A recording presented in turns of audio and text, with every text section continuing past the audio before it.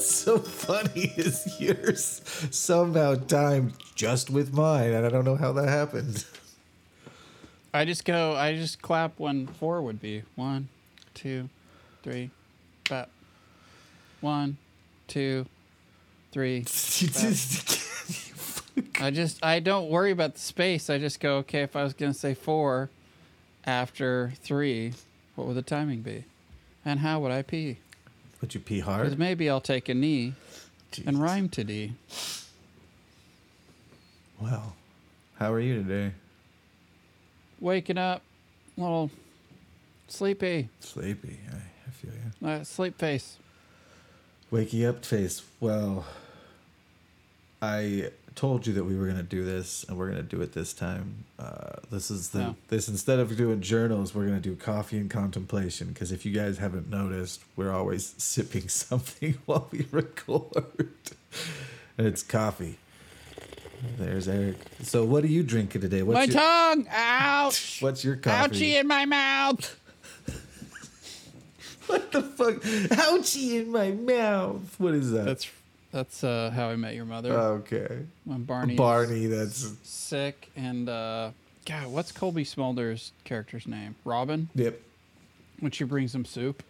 Yeah. He goes, ouchie in my mouth. What are you drinking? What is it today? It's just drip. That's pretty much what I drink. There's a coffee shop around my corner. Around my corners. You want to see my corners? Boys like popsicles? You want some popsicles? There's a coffee shop around the corner from my house. What's it called? Where it's very convenient if I wake up late, like I did today, and I don't have time to make pour over, I'll just run over there and get drip coffee. The thing that's nice about that is they have different varieties because they roast their own beans. So they have like Mexico and Ethiopia, and they have different stuffs. The downside is all their coffee's kind of skunky, just a little bit. So what country are you drinking today? Mexico. It's the Oaxaca. Nice. Oaxaca.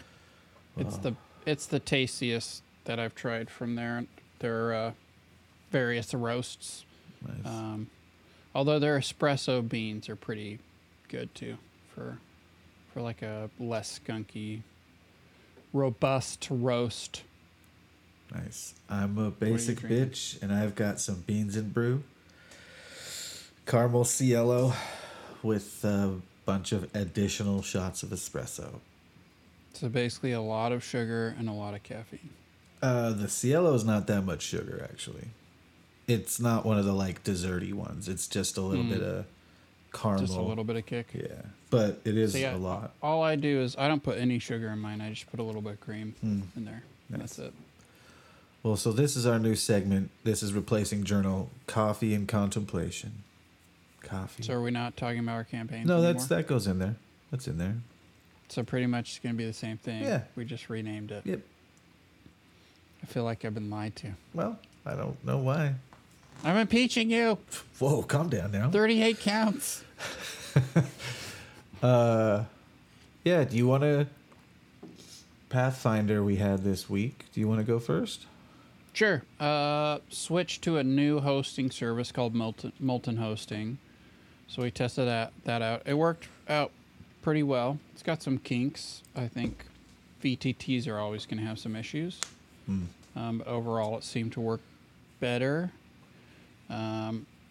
Honestly, it's an intermediate step so that I can have some time to learn how to self-host. Right. Because that's, I think, really the best option. I think I'm going to go with Raspberry Pi. That's the best way to go.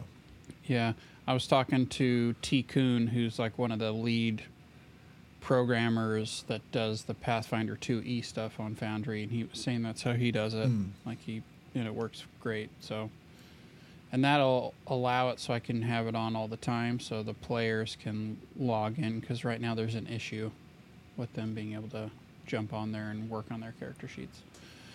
As far as the game itself, the party defeated the first kind of Chapter 1 boss, Olan, and they almost didn't get any of the treasure because they're like, we won! Take him to justice! I'm like, hey, player number 50, roll a perception check. Hey, look, you see a big box right there. Oh, yeah, treasure. And then they didn't ask the campaign. I can put it in other characters' mouths, other NPCs' mouths, but you guys are supposed to interrogate Balan. And you like brought him to the Oak Stewards, who you found out weren't the Oak Stewards. And you're like, here you go, brought him to justice. We're leaving now. It's like, do you want to ask him any questions? So I had to kind of work in some stuff so you guys would get information. Sure. I honestly didn't know we were supposed to interrogate him. I thought we were going to get that from the people we turned him into. But...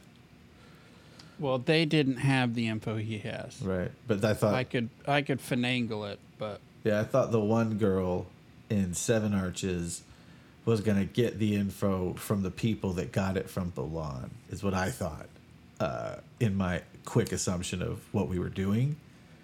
But then when you were like, you didn't interrogate him, I was like, you know what?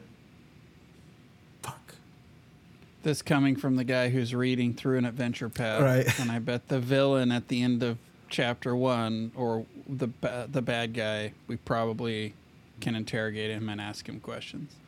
Most Paizo villains, it's like, hey, here's the things your players will probably ask the villain. That's true. Yeah. There is responses. I didn't railroad it. I started having Balan speak. Right. I started having him say stuff, and then you guys were like, wait, what? Right. What are you talking about? What are you talking about? Then we killed him accidentally. Well, not accidentally, but kind of accidentally. You almost killed him 3 times. The third he time had one hit point, and you guys kept being like, I kick him in the nuts! And you'd miss. You'd miss a dude who's fucking tied up and has a -2 his AC. And then finally you did it and killed him. It's like, wow. And then we brought him back to life. Then you brought him back to life. So yeah, they finished it. They're going to get a nice big fat downtime session next session, so I think people will like that. I definitely have some players who want to do some crafting and I think sell some gear and things like that. So and Lindsay, shout out to Lindsay, for my birthday she bought me the Harrow deck. Right. For the table, so we'll probably have some fun with that as well. That's pretty sweet. That'll be cool. Yeah, it's a really cool deck. They actually designed it so you can do oracle readings, like your daily readings if you like tarot and that kind of stuff. So it's got a lot of depth to it. It's interesting. That's cool. There's one suit for every ability attribute. Oh, ability. That's right. And then like the reading they have in there, I wonder if they'll change this now, but it's a 9-card reading, and each each card that you put down, each of the 9 cards is in one of the alignment positions. It's like up in the top left you have lawful good, and then top middle you would have neutral good, etc., etc. So you have like good, neutral, evil going vertical, and then lawful to chaotic going horizontal. Sure. That kind of thing. I'm gonna call something to your attention real quick. Whatever What? that thing you're playing with on your drink. Well, you like that? Yeah, I love that. That's great. It's revenge for you going click, click, click, click, click, click, click, click, click, click, click, click, fucking clicking on that goddamn pin. Oh, that's true. One to murder. Oh, I'm sure. I bet. Well, I'm gonna say something from the player's side on this one. Absolutely not. Because nobody cares about the players. Right at the end, you were like, "There's crowds of people and stuff," and oh my god, I wanted to murder all of you. Every single player stops and is like, "Uh-oh," and I'm like, "We should just." Okay, what should we do? Should we sneak in? I was like, just walk into the fucking city, please. Because I was 100%. I was like, let's just walk in. Then it devolved, and then I was like, look, it's a gamble, no matter what. So I think we should just walk in. And we're like, yeah, let's walk in. Yeah, let's walk in. And it was a celebration for us. And then all the people are like, the heroes of Wildwood, yay! Yeah. But it literally was like 10 solid minutes of debate when I'm just trying to wrap up the session. I know. Just like, come on, guys. Like, sometimes you're all the worst. Yep, it's a thing. But yeah, it was a good session. I liked that session. It was fun. Yeah. One thing it shows is that I have to really, it's such a pain in the ass. I have to really pay attention to how many people are actually playing on a given night, because the difference of you having your full, everybody was there, so it's a 6-person party, plus Sunspot NPC now has a full character sheet. 7 players. So it was like 7 characters, basically. You just creamed through that last fight. Oh, yeah. Like, there was no contest, especially once the monk and the barbarian was flanking Bolon. Like, Bolon has some crazy powers, never even got to pop them off. And I'm not pulling a Troy where I'm like, I never got to use my powers, meh. It's more like, wow, that didn't even seem like a challenge. Compared to when you guys were in there before, right? And it was 4 players, it was overwhelming.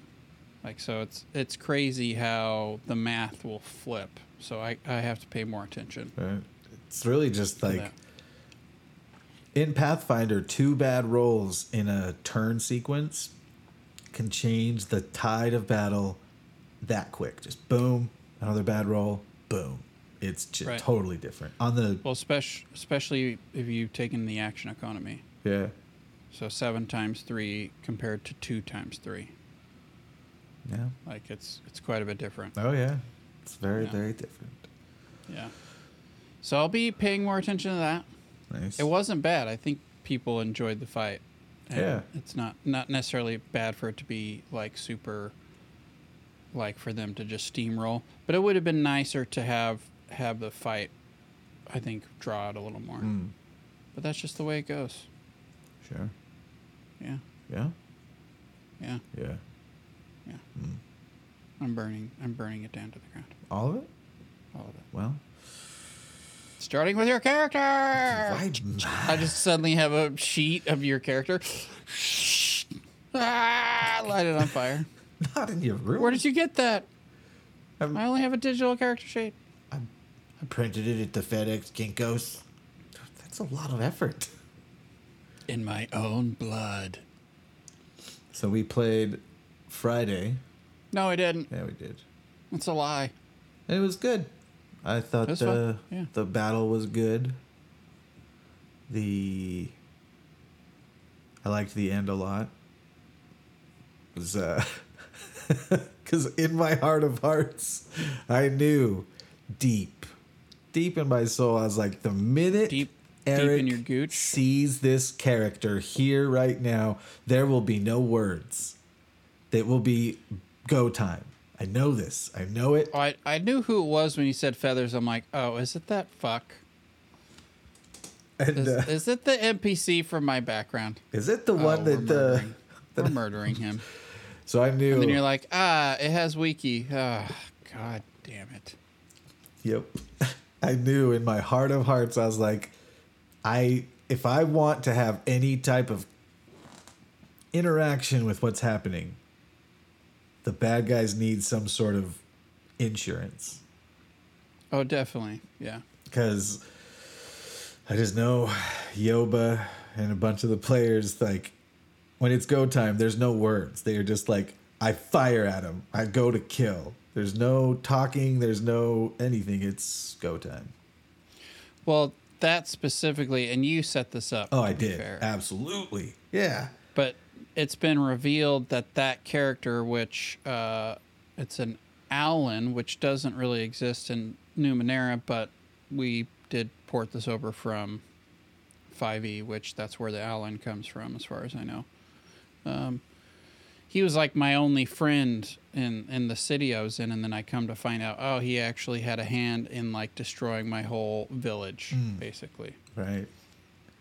So it's like, well, yeah, like most of the time, I feel like Yoba's fairly reasonable with that stuff. This is not. This is neither the time nor the place. Yeah. It's time to murder. Yeah. It was, Yeah. But I was nervous too, though, because of you. Because my whole intention was, okay, we're going to have the party. If they go to the Kestrel home and they don't take Wiki, I'm snatching him. But if they take Wiki, I don't know what to do. I don't have anything else to use, so they'll just encounter him, right? Right. But so as the party was going and like no one was like, we take Wiki with us to the place, I was like, thank God. I honestly had thought about it, but I was like, he seems like he really doesn't want to. He seems like what he wants is he wants kudos so that he can be the first among equals. Like he wants to stay. He likes being in his village. So I'm like, I'm not going to make him come with me on this adventure if he really likes being here. So yeah, good job, buddy. You did good. Right. Live your life. Live your life. Of course, the GM's going to fucking use that as fuel. Oh, of course. Why not? That's Lesson learned. Perfect. Always bring every NPC with you from now on. Anytime there's anything, we're like, wait, where are they? Bring them with us. We can't be letting them get taken. Head check. Right. And it's like the second time I've Where's Bobbins? snatched characters and people in moments where the players are like, wait, what? Yeah. So. Some bullshit. It is. I thought it was funny how for sessions now, all the NPCs in this mushroom village are like, hey, you got to take, you don't have to do it, but you really should take the Kestrel to the Kestrel home. Hey guys, everybody, come on. You should really do that. So it's like, okay, let's do it. Seems important. Okay, you can't take any of your gear. Why? Well, we can't tell you. Oh, well. Fine. Won't take our gear. Okay, we get there, and then the Kestrel lands, and there's a bridge you have to walk across. Really skinny. Okay? So we walk across it, and it's like, yeah, you hang out for a while, now you can go. What? Yeah, it was just a thing to get the Kestrel to be more advanced. And it was also another way to deliver something else that I already delivered if I needed to. But I didn't need to. They make fun of you. Well, that's rude. Right. They tease you guys. Well, Jesus. Yep.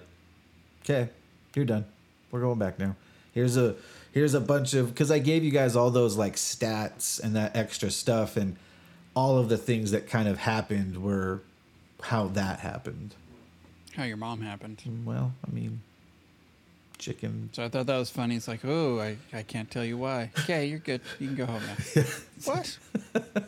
Excuse me? We left our gift. Okay. The thing that cracked me up in my heart on the table, I probably did not react like this, but one of our players had a real struggle at one moment that the GM can just do whatever they kind of want in this game.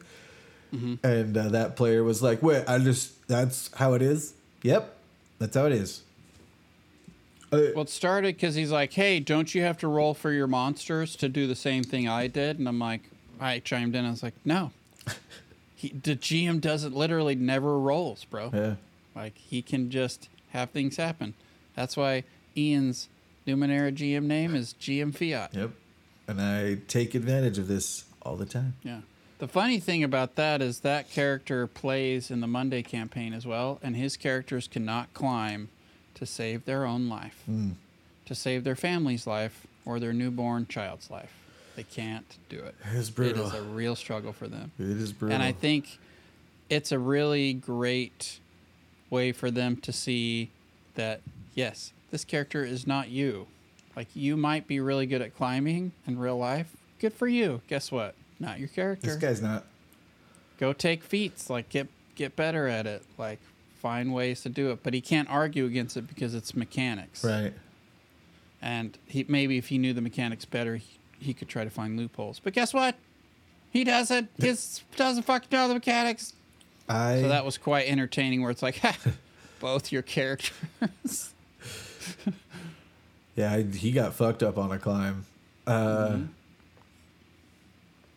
I tell you though.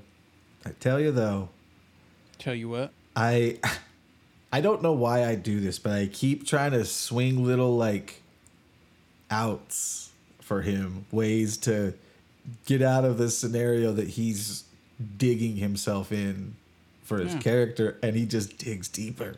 I'm like, oh my God. Why would you give him an out? I'm going to stop now because I'm like, all right, that last one was pretty blatant, and you're just not even listening at all.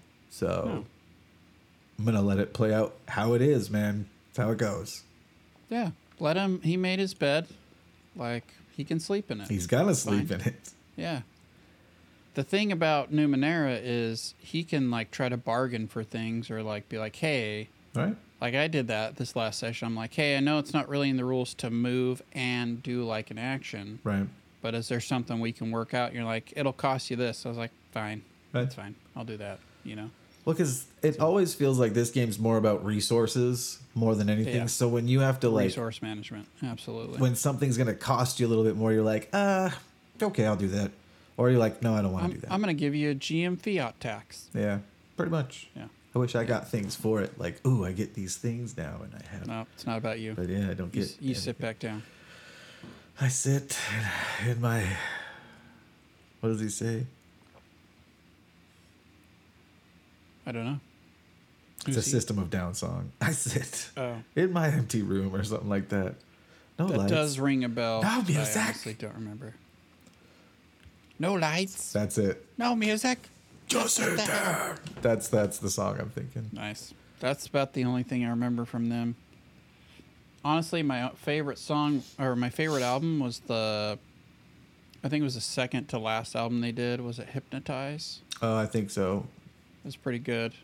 Mesmerize got a little weird, but the guitarist did his solo album that I listened to a lot too.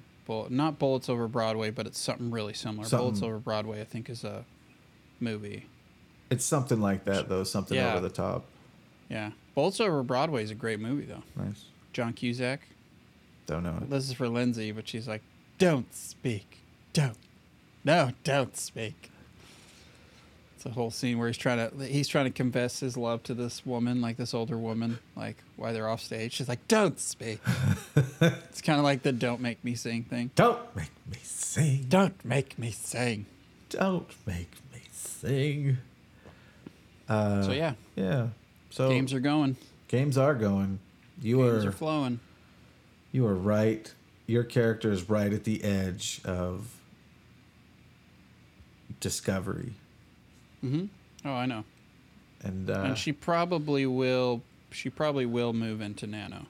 I'm I'm feeling that pull more and more. I'm like, she really does fill that role, right?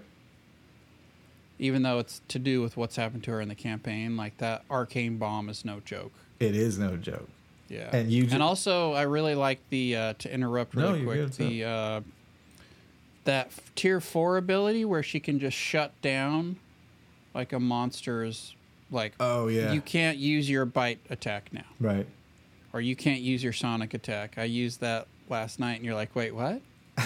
Yeah, you can't use that now. Oh. Really? No. Okay, well. I was like, that's pretty brutal. Right. And it'll be brutal going forward, you know? Yeah. So yeah, I'm super... No, I was just saying I'm excited because you're right on the edge of discovery. And it's... I don't know. It probably feels like a lot right now, but you guys are basically at the crescendo or the height, like the peak of kind of this section. Mm-hmm. So there's a lot of stuff that's like gonna happen over the next few sessions. So I'm excited. Yeah, I figured. Right. And then you gotta throw a fucking moth and a murderous corpse, throw it off a cliff. He's dead to me. I'm excited about that part. I've been waiting for this moment ever since I kind of like started teasing his little story. I was like, little do they know that Moth is here already. I want to know how he got through the thing. Oh, don't you? The mushroom people, knew that was. I was like, the mushroom people like have the only key. Apparently, I have some words for the chief. Also, that rainbow thing that we kept calling the rainbow dick. The dick. I love how because I had to use the restroom. I come back in and you're like, okay, the chief has the rock over his head. Yeah. He's like, do you let me do I have your consent to do what I will with this? I was like, what are you going to do with it? Oh, I can't tell you. Right. No. I was the only one apparently that said Everyone no. else was like, yeah. The reason why, too, that wasn't just to be contrary as a player, but Yoba wanted to take that and examine it. Oh, sure. So she had been planning on doing that, but hadn't really had a chance. So she's like, no. What are you doing with it? No, I can't tell you. Yeah. Well, no, then. Yeah. And then you put it down and then told us. And then they were like, oh, fine. sure. Yeah, that's cool. And that's Jerry's character. So. Which is hilarious because he wasn't even there. He wasn't there for it. And A reveal that's not really a reveal because we don't know what character he has. Yeah, exactly. But I wasn't going to delay it longer. I was like, sorry, man, I'm doing this right now. You were supposed to have handed in your assignment already, and you didn't. Yeah. But with that, you had a week to build your character. He had 2 weeks. And God love you, Jerry.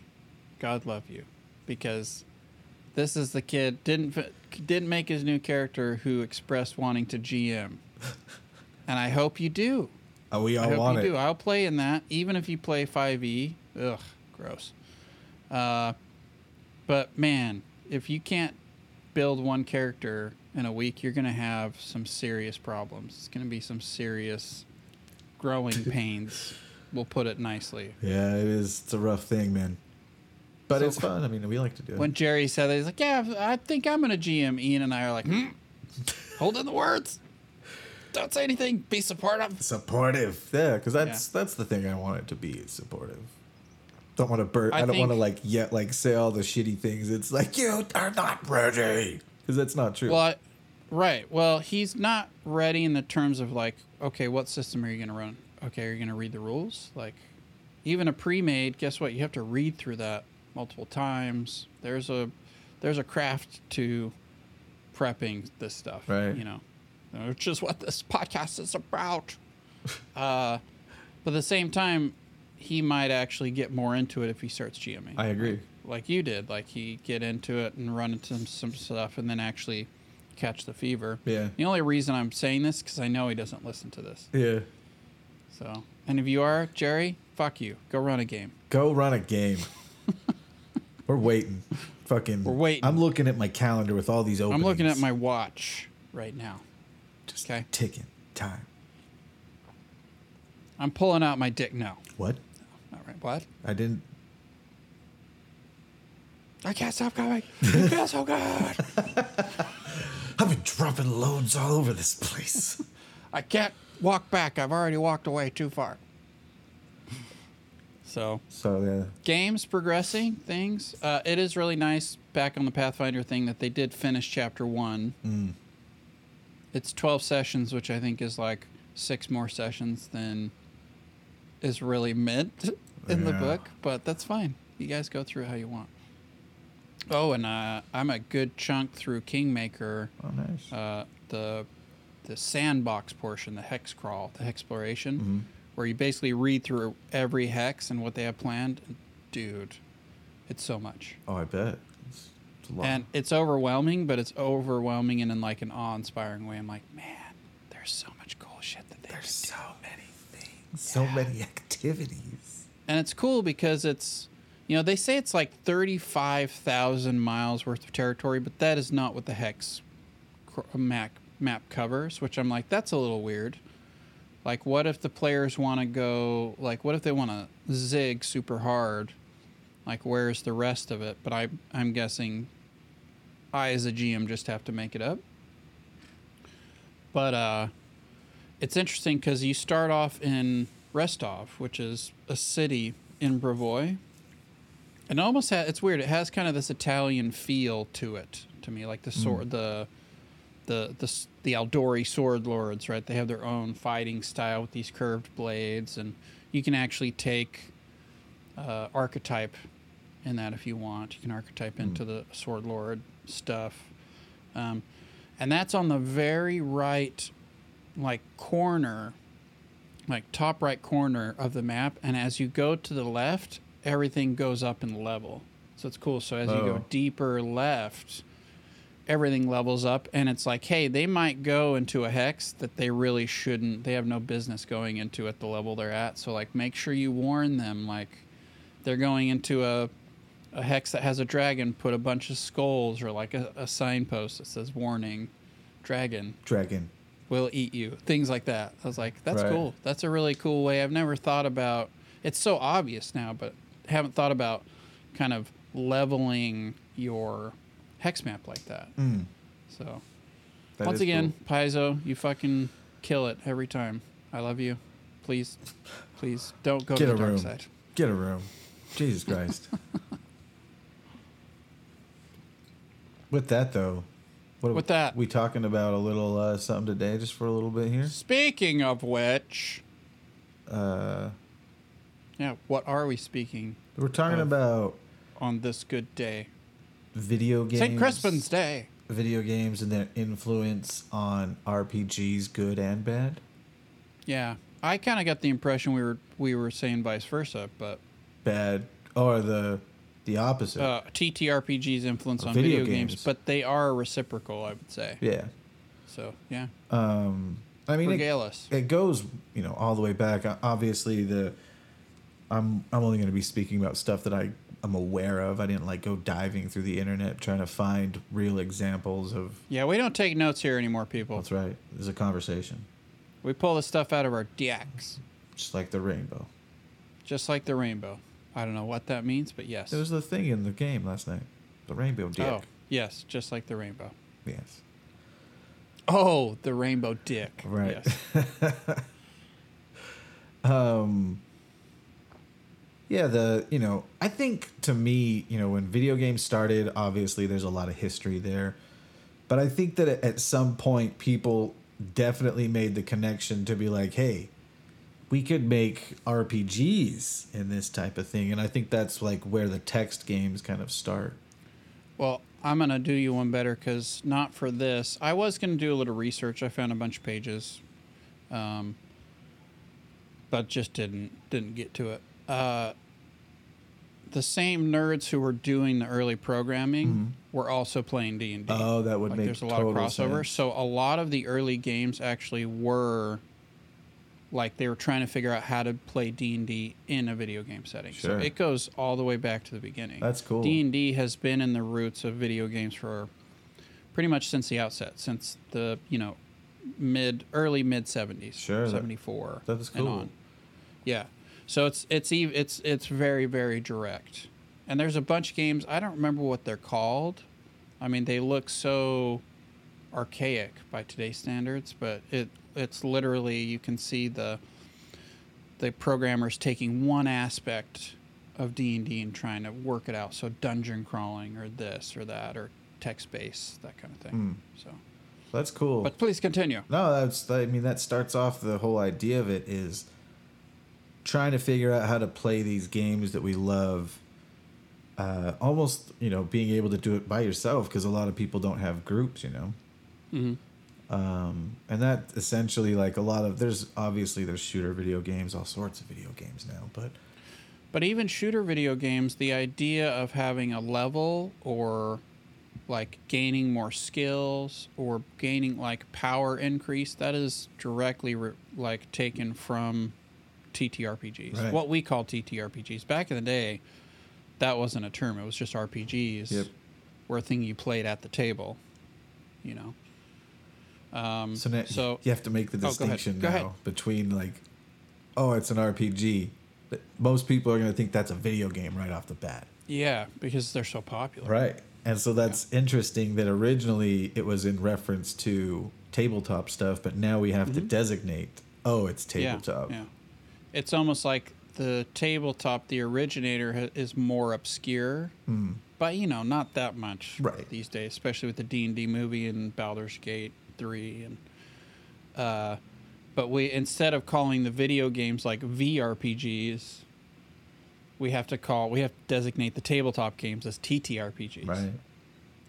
Which is interesting. Or if you are playing an RPG on computer, then you have to make the distinction of is it an RPG or is it an MMO? Because now people say MMO. Right. And you have CRPGs, you have JRPGs, you have a bunch of different kind of, I guess we call them subgenres of the RPG. For sure, yeah. I honestly don't consider MMOs RPGs, even though I know technically they are. Sure. because it seems to be all about fetch quests and gear leveling. Where you're not really playing a character in the world. It's more about running around and doing like raids and stuff. But again, you play MMOs way more than I. Yeah. Because I just don't. After a while, I can't stand them. Every time I'm like, well, I'm done. I'm good now. Yeah. Yeah, I feel like I have played a lot of MMOs. I've done the World of Warcraft. I did Final Fantasy 15. Is it 15 or 14? 14. 14. 14. Yeah. You and Jerry got into it. I got into it for a while too. Yeah. Like I did get a higher level character, for sure. But I made it like, man, I played that game all the time. There's so much content to playing Final Fantasy 14. They just came out with another expansion like a month ago, I think. I don't know if they did. Yeah, That's yeah, wild. they're still dropping loads all over the place. Dropping loads all over the place. It's fun. Like it's super fun. It's just super time consuming, and especially once you're high level, like it just becomes like daunting to get through some of that stuff. You're just like, I don't want to today. Right. I already put 300 hours into this game. And I feel like I was pretty impressed with the community. People seem generally nice or like willing to help you out at a lower level, and you're like, I'm dumb, I don't know what to do, and they're like, let me help you. Let's go on a magical journey. Yeah, there is a lot more of that. That's pretty cool. Yeah. Warframe's a good one as well. Yeah. That I said. You played a good chunk into Neverwinter as well, didn't you? Yeah, I hated it. Yeah. Absolutely. That one is probably my least favorite of them all. That's funny. That I played. Like I really didn't like that one. Did you get to a level 60? I don't think I got to level 60. I think I got to like level 45 or 50. I got up there, but again, I get to a certain point where I'm like, this is not fun. Yeah, like, this feels like more fetch quests, and I have better gear. I have no investment in this world. I don't care about don't care about my character. They don't feel like they matter to the world like they would in a tabletop RPG. Oh, right. You know? Yeah. But I think I did play for a while, for sure. I think that's one of the pieces that's like the negative influence or something that is they're not able to bring over in that style of game quite yet, where your character like matters in an MMO, like things. Yeah. And they're always trying, I think, to create something to that level. Mm-hmm. But it's just I just don't think the technology's there yet. You would have to have generative AI, which they are. I've seen a few things online where there's some games where like they're going to use that for NPCs, where NPCs dialogue isn't scripted, where like they react to you. So the AI is almost there. Right. Like if you look at like No Man's Sky for procedurally generated worlds and stuff, but it's going to be a different thing. Right. I don't think it's going to be what we hope it'll be on tabletop, and that's fine. But also, I mean, if you look at, have you seen people doing playthroughs of the Matrix demo in Unreal 5? Uh-oh. Like going up and talking to NPCs? Nope. It's pretty crazy, dude, because you can actually hook up your mic and talk to them. And some of the responses are canned, but there's a lot. So if you're trying to say, hey, give me your keys to your car, they're like, no, go away, weirdo. So like it's contextual. Right. It's right at the beginning of it, but it's pretty interesting. And then Unreal 5, you can make things look real. So it's like not the NPCs so much, but the cars and the streets and the buildings. It looks fucking real. That's crazy. So we'll get there. I don't like and then add on VR on top of that. Until I can touch things with like haptic finger feels, I don't want to play. Yeah, I mean, I think what you're going to find is that's probably outmoded. Probably what will happen is it'll be more of an implant thing.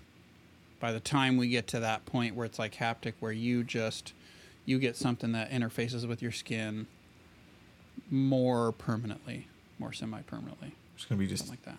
Injecting things into our friend Harley's been talking about that for years, where you can get injections so you can sense the electromagnetic field around you. You can actually get sensors in your fingertips and stuff. So they're already starting to do that. obviously cost prohibitive, but yeah, I could definitely see that being a thing where more and more, like, you could do VR, but it's not intrusive, where you just put like little things on your temples or on certain parts of your skull, and that takes over your visual cortex. And stick it in your nose stuff. for some smellies. Yeah, stick it in your nose. Yeah. It'll happen as long as the world doesn't end. Well, I mean, 50-50. 50-50. 60-40. 30-70? Maybe. 20-80? It's a bit bleak. Sold. Shit. But yeah, so MMOs are definitely a big part of it. Right. I think what they could do, again, I think the whole the controversy going on with Baldur's Gate right now. No. You heard much about that? Nope. So it's not really a controversy, but everybody kind of makes a bigger deal out of things said online than what was actually said. Sure. At least in my opinion. Started with one tweet, but a lot of the AAA game developers are kind of like, hey, yeah, this game's great, but don't expect this to be the norm. And so there's kind of this conversation going on about, like, okay, why are the AAA games kind of freaking out over Larian's new thing? Because Larian you can play offline.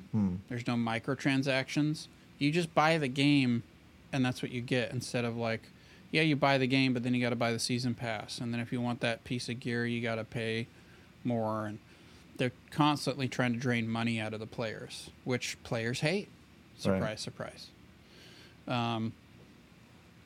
And so it's interesting seeing that, because Larian could, especially if people are talking about it, could have a bigger impact. Because this same kind of controversy happened with Elden Ring and Red Dead 2, and even a game I'm playing right now, which is phenomenal, called Disco Elysium, which is like all text-based, basically. Like, there's no combat, but it's got a whole leveling system, and much more like Blades in the Dark, I would say. But it's cool, when you do checks, it rolls 2d6, and it shows you the thing, and you fail a lot. Oh, nice. Insane.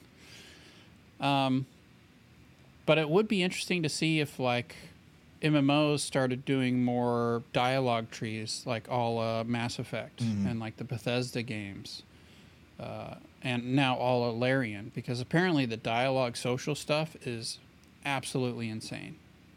Like how much you can just talk to your party members, and you don't get like regurgitated responses, because it's an ungodly amount of dialogue in the game. Like how much dialogue is in there.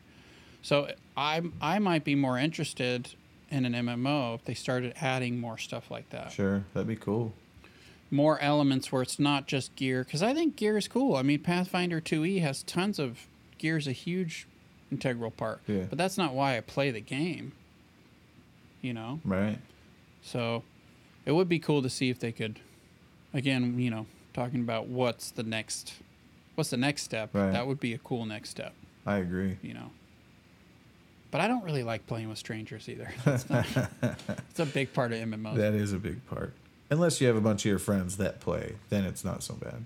That's the only reason I will play those. That's the draw for me. So MMOs are one. Yeah. What about I would say JRPGs are another huge chunk of the RPG landscape. Oh, they're actually like, there's a lot of them now they're still making them. Ton of them. Yeah. What does JRPG stand for? Japanese role-playing game. Give us and more. The most well-known ones are usually the ones brought out by Square. Now Square Enix, but I remember it as Squaresoft, when Square was just the Japanese game, and you wouldn't get a new game from them until like 4 years after the release in Japan. I remember those days. Final Fantasy VI was Final Fantasy III. It was a beautiful time. Final Fantasy VII took forever to get here. Yeah, ever. Fuck, man. But they had it was interesting. I watched a YouTube, like, what do they call them? Video essay on JRPGs and what kind of sets them apart. But it's interesting because their storylines are really linear. Like, you don't usually have much choice to affect the outcome a lot of the time. Very strategic battles, very turn-based. They also get into the idea of like frontline, backline stuff, which we can talk about in a bit. And depending upon the actual game we're talking about, like Final Fantasy VII has a huge materia component. So you have all these pieces of materia which kind of power up your weapons, and you can like mix and match and put different materia on different weapons. And if you use a materia a lot, the materia levels up. Excuse me. So it's very complex in that way, but very railroady in terms of story. Mm-hmm. But the stories, most of the time, are pretty fucking awesome. It's written by, seems like it's written by somebody who took a bunch of acid. Yeah. Most of the time, every time. And it is funny because they always end. It always ends up you're going to kill God in the JRPGs. In the end, yeah. Yeah. And there are reasons for that, I guess, historically and culturally. Mm-hmm. To do with, I think, like World War II and being invaded, blah, blah, blah. So that's another one. What about CRPGs? See, I don't know if I've actually seen those letters together. You have, maybe not that term, but CRPGs is like Baldur's Gate. What's the C for? Icewind, computer. Oh. Okay. Computer role-playing games. Baldur's Gate, Icewind Dale, Divinity, Original Sin, where you're it's almost like the Diablo view, but you have a party of players. It's usually much more crunchy. It's usually turn-based. It's much more emulating what a tabletop game is in a lot of aspects. Yeah, I think Pillars of Eternity is one of those. Probably. Yeah, I've heard that one come up a lot as kind of another one that's pretty good. Yeah, I've got the. I think you played second. more of those than I have. I them. recently started playing Wrath of the Righteous which is a Pathfinder 1E adventure path done via video game. How do you like that? I like it a lot. I am really not a fan of the isometric view. I don't like it. It's hard for me being so far away from your character all the time. It's hard for me to connect to the characters. So that's not an ideal way for me to play.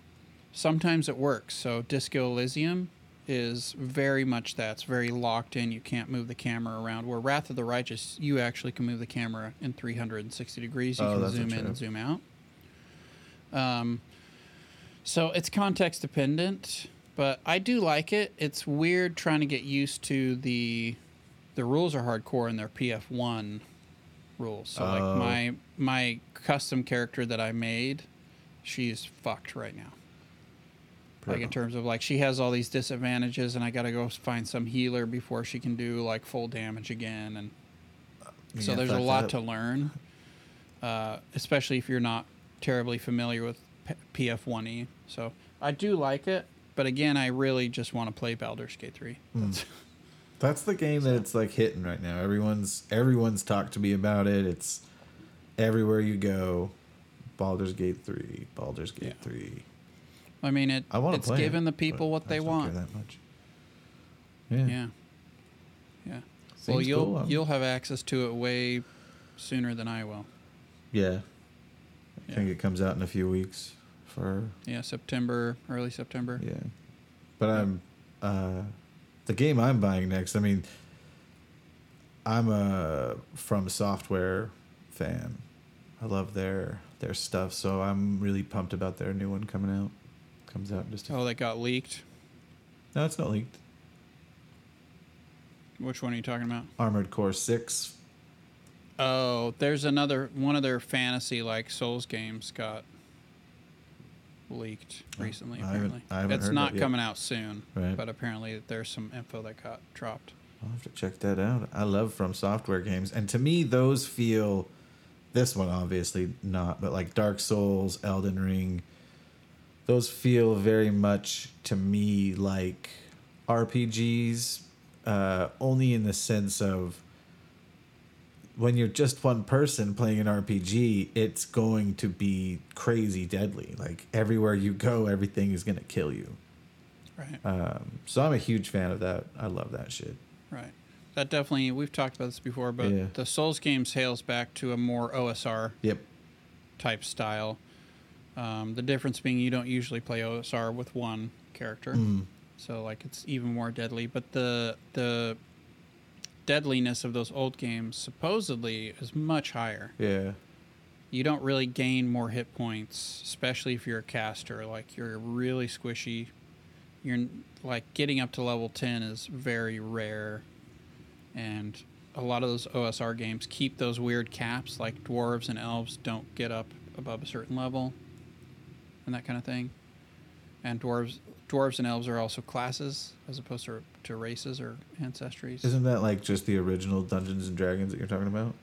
Like the old there's old OG D&D, and that's a whole complicated thing because you have like the BX stuff, you've got BECME, you've got a whole bunch of different versions of D&D that came out.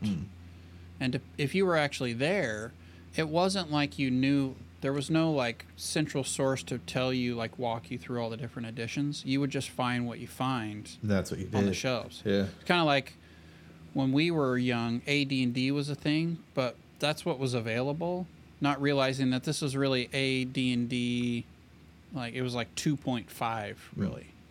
Because we got the cut, we didn't even have the original covers. Right. Or anything like that. So we kind of got the updated version of that. But most people played basic. So that's the BX, which stands for basic to expert. And I'm trying to remember the guy's name because he's pretty well known in OSR. But it goes from basic to expert, and there's like 5 different levels, 5 books. You've probably seen pictures of some of them around. But most of the players back in the 80s cut their teeth on basic. So when the OGL came out, a lot of these guys who'd been playing since the 80s started releasing their homebrew versions of these rules. And that's what laid the groundwork for the OSR. So yeah, a lot of these new OSR are directly built on that scaffolding of BX or BECME, depends. So yeah, you get a lot of it's basically just them trying to, like, for instance, Old School Essentials is basically directly translating that, but trying to make it more understandable. So like the rules are written out in a clearer form because Gygax is not known for his clarity. Sure. So yeah, there's a direct line there. Well, that's cool. Yeah. It always seems strange, not strange. One of the things that, like, all video games seem to use some version of, like, what an RPG does, where it has to do with, like, how you can, like, basically do damage, right? Or how do you, there's random number, like, generators or averages that your weapon can hit. And that's done across so many genres. Yeah. Pretty much anything that involves combat has to do with that kind of mechanic, which to me is taking that idea of the RPG systems, all the different ones, and absolutely making it something. Yeah. Well, I think anytime your character, if they grow in power in any way, shape, or form, you get better weapons. You can craft better weapons. You grow in skill. You have a skill tree. You have levels, any of that stuff, that all goes back to D&D. And if you track the lineage, the influence becomes pretty clear. And it might be a really small thing. Sure. But like if you're getting better, if you can do anything to improve the way you interact with the world and kind of dominate the world, you could say, or like, you're more powerful in the world, I would say that directly comes from D&D and RPGs for sure. And then you get the flip side where, like, D&D 4th edition really tried to take what was popular at the time, which was WoW, and kind of translate that over to tabletop, which everybody hated. But a lot of people say that PF2E, Pathfinder 2nd edition, has a lot in common with D&D 4th edition because a lot of the designers worked on both. Oh, really? Yeah, and also a lot of the cool stuff that Colville's doing now with his game, and also like his different monster roles. So there's like the tactician and the ambusher and the controller and all these different things. That comes from 4th edition too. Oh, interesting. So there's a lot. There's the other influence. So, you know, you have like DPS, damage per second, in WoW. DPR gets coined on tabletop, so damage per round, things like that. Yeah. That's cool. Yeah. I didn't know that.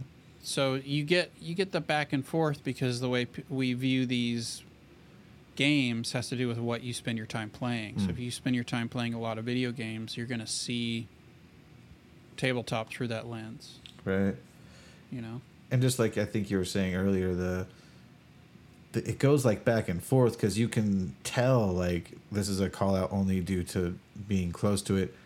You can tell with like League of Legends, take for example, you can tell that whoever's been creating this or started doing this, they were fans and probably played D&D or Pathfinder.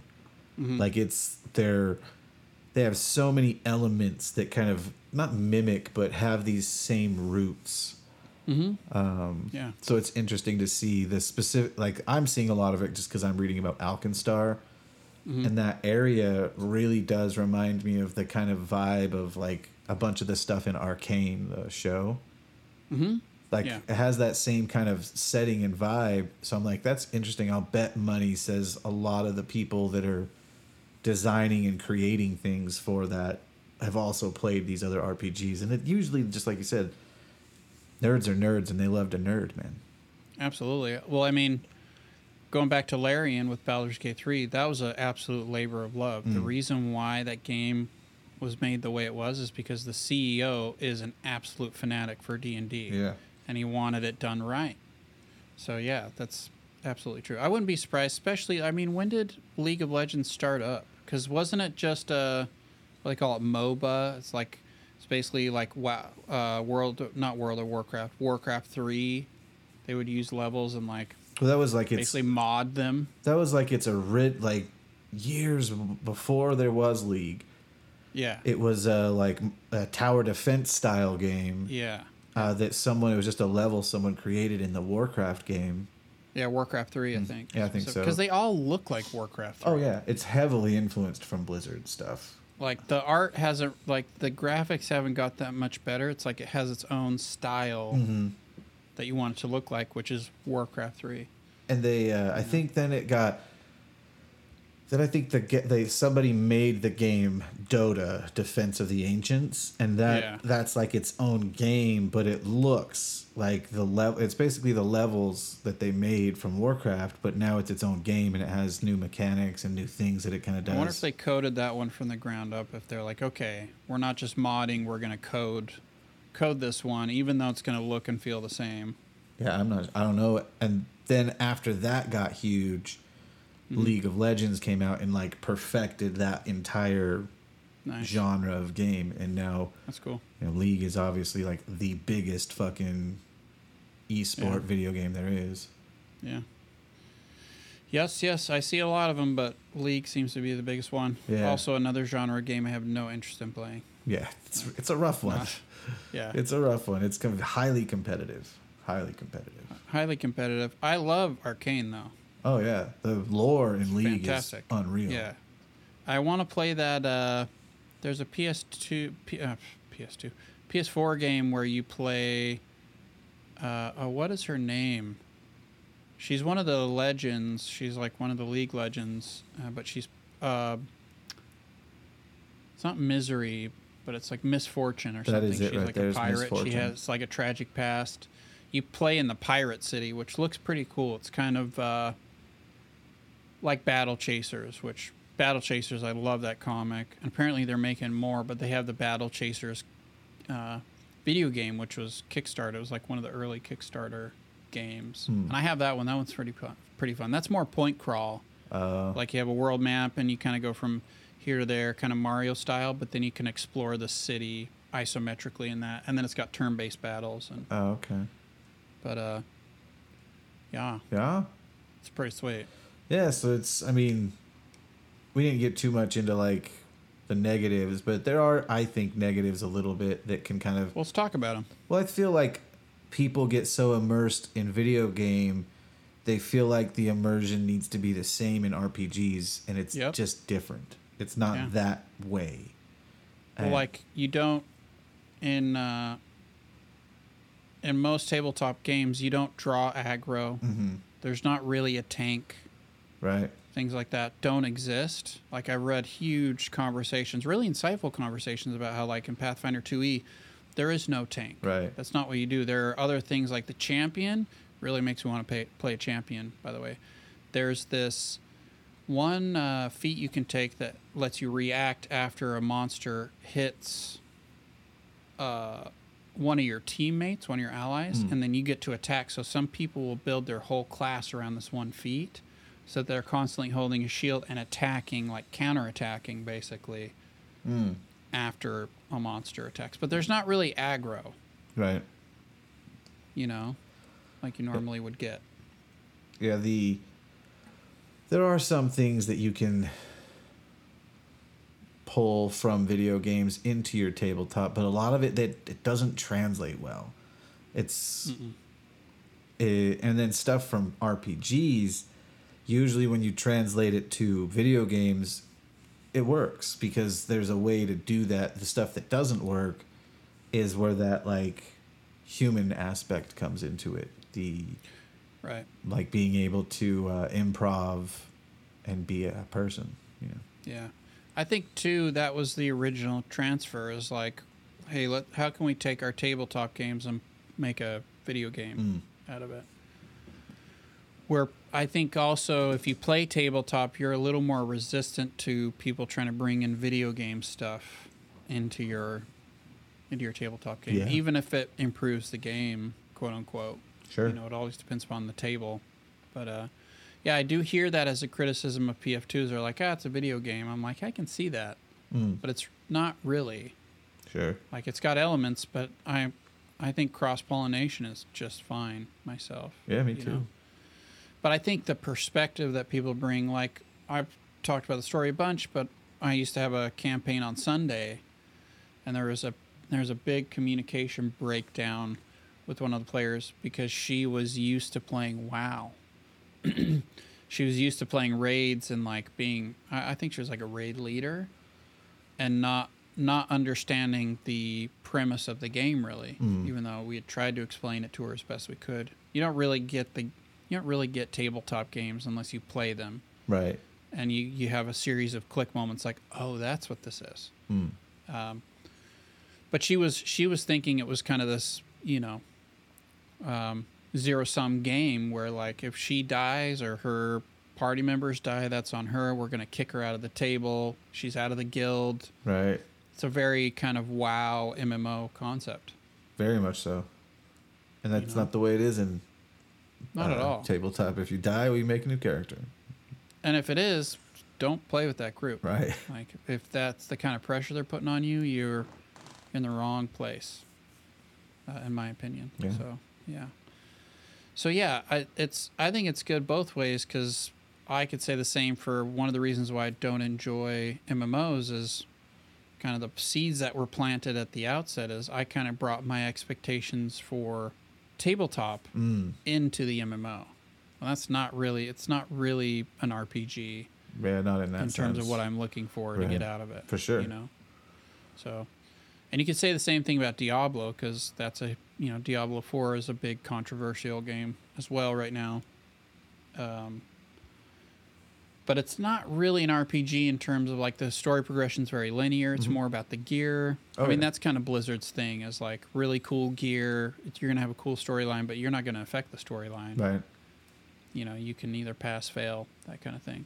But it does have a lot of elements of RPGs like leveling up your class. Stats and abilities and gear out the gear. butthole. Tons of gear. Level up your gear. And then throw it away, and then level up the next gear. Throw it away. Junk it. Start over, but at a higher level of darkness. That's right. Yeah. So that's interesting. I thought, too, it would be interesting. I know we're kind of at time here, but to really just talk a little bit about the terminology of RPGs and how that's kind of saturated cultural consciousness. Sure. So, like, for instance, NPC is a big term that's taken on new meaning now.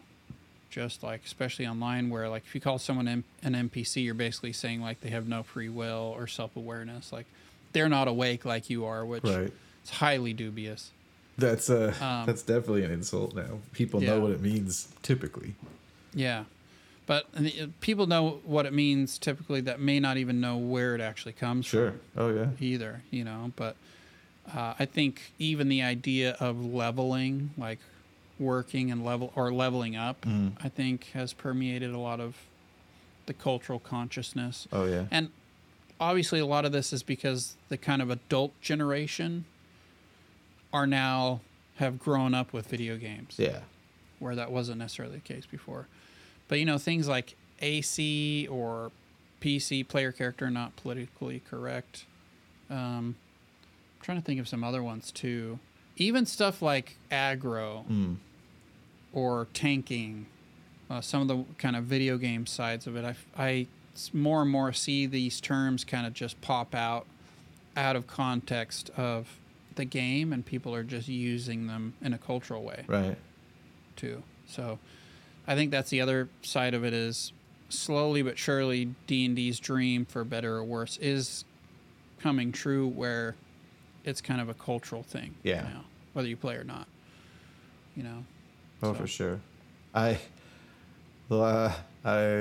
Funny thing for me is I said something to someone the other day, and I was like, oh, you know, D&D. And they're like, what's that? And I go, Dungeons and Dragons. They're like, oh. So they knew the words Dungeons and Dragons, but when I referred to it as D&D, they were like, I don't know what you're saying. Yeah. And I was like, oh, that's interesting. Yeah. There is a lot of kind of lingo once you dive into tabletop, that there are a lot of acronyms and kind of shortening of words and all kinds of stuff. Even things like, oh, that game's crunchy. Like, what does that mean? What are you saying? I mean, it's got chips. You get chips when you play. You get it's your consolation prize for Constellations. Constellation prize. You get a constellation named after you. Really? But yeah, it's going to be interesting to see where this goes in the next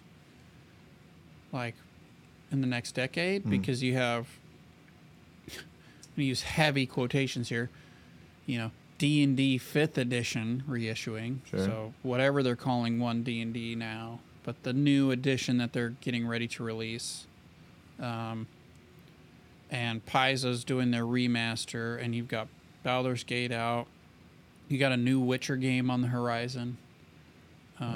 You got a whole bunch of, like, just tons more stuff coming out that's directly in the RPG genre on the video game side and the tabletop side.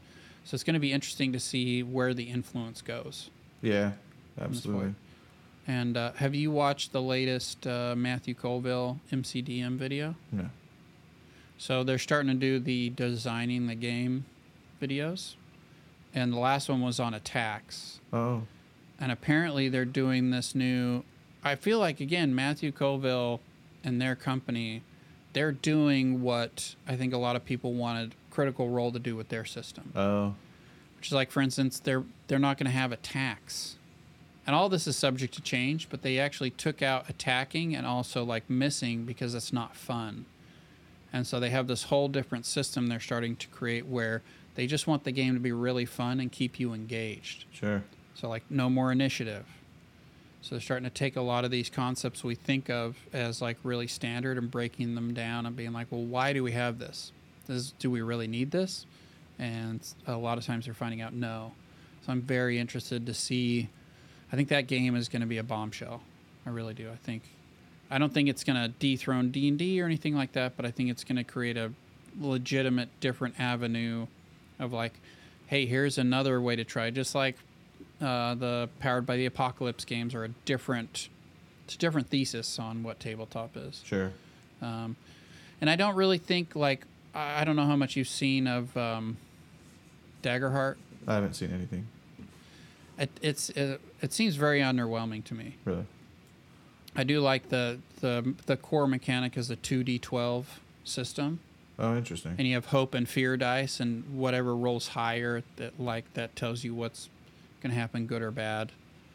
But then you have like cards, and you have a bunch of different paraphernalia. So like if you buy the game physically, you're going to have to buy like a big like Hero Quest box. Right. And it just seems kind of gaudy, like it's got all these moving parts, and it doesn't really seem, I don't know, it just doesn't really scratch that itch on the face of it. Sure. Maybe I'm wrong. If I play it, it might be really fun. But it's a lot, like you have 3 character sheets and you can move them around. You have cards that kind of, I get why you would have cards. So instead of having to remember everything about your class, it's just right you have there. these different things like, oh, I have this feat card or whatever they call it. Mm-hmm. But it's still a lot of stuff to keep track of. And it seems more like something you do for Blades in the Dark or something more short term. Sure. So, but who knows? Maybe I'm completely wrong. But I feel like MCDM's game is kind of what we wanted Critical Role and Kobold Press to do. Oh, okay. With their stuff, instead of just being like, we're going to do another 5e clone. Yay. Like, nobody wants that right now. It's not, We have 5e. not what we're looking for. So. Well, I'm interested to see how all of these things end up when their full release comes, so I can actually be like, oh, okay. Yeah. I think you can get the Daggerheart playtest now because they released a bunch of stuff at Gen Con for it. Oh, that's cool. And the Tales of the Valiant, like, public playtest material says now they're done. They're going to do internal playtests, but they were selling that at Gen Con as well. So a lot of the stuff is pretty close. MCDM's is not. Right. That one's much farther away. But they're also being completely open about their whole process, which I don't think any company's ever done. Mm-hmm.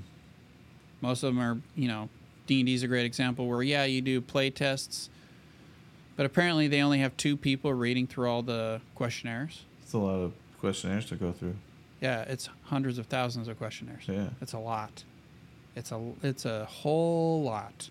But also, nobody has any idea how they're taking that information, and there's a very opaque wall, right? A GM screen, if you will. And I'm not here to say whether that's good or bad, but it's really interesting to see MCDM, which I am a very big fan of, being completely transparent and really in the spirit of, I think, what most people want and what they come to tabletop for. Sure. So I'm very excited. I think Pathfinder is my home, but I'm very excited to try out their new game because I think it's going to be something different and really cool and really about having as much fun on the table as possible. Nice. So. I like that. Yeah. Yeah. Yeah. Yeah. Yeah. Close it. Go fuck yourself, San Diego. Nice. I wouldn't say that. I wouldn't say fuck. Poop. Poop. Poop mouth. Is it me? It is now. I feel like I did the last one. I think it's you. I don't think so. I'm putting it on your shoulders. You carry this burden. You You carry. son of a bitch. Well, if you like video games, that's awesome. We play video games. We play RPGs. So, in the We play terms, them. yeah, the Stay Sweaty comes from video game stuff. That's where I heard it from. Was some kids that are gamers. More of just being a sweaty. That is news to me because Really? you just came up with that on the fly, and I'm like, Ian, send us off, and you're like, stay sweaty. Yeah, that's it's a term for being. I don't know if it's good or bad these days, but a sweaty is, someone who's gripping that controller and sweating. Did you really hear that though back when we started? I heard thought it. you heard that later on afterwards. I'm pretty sure that I heard the term a sweaty way before the podcast, but it wasn't like I'm part of it. pretty sure we talked about you hearing that, how you're like, apparently this is a bad thing now. Right. Yeah. Because I think I heard the term referred to originally as a good thing. I don't know. So, I don't know, but if it's good, doubt your memory. If it's bad, continue. Stay sweaty. Yeah, stay sweaty. Be as sweaty as you want, you pieces of shit. I thought I was closing. Nope. You did. No, you closed. You said stay sweaty. Force damage. Force damage. Force damage. Force damage. Like, share, subscribe.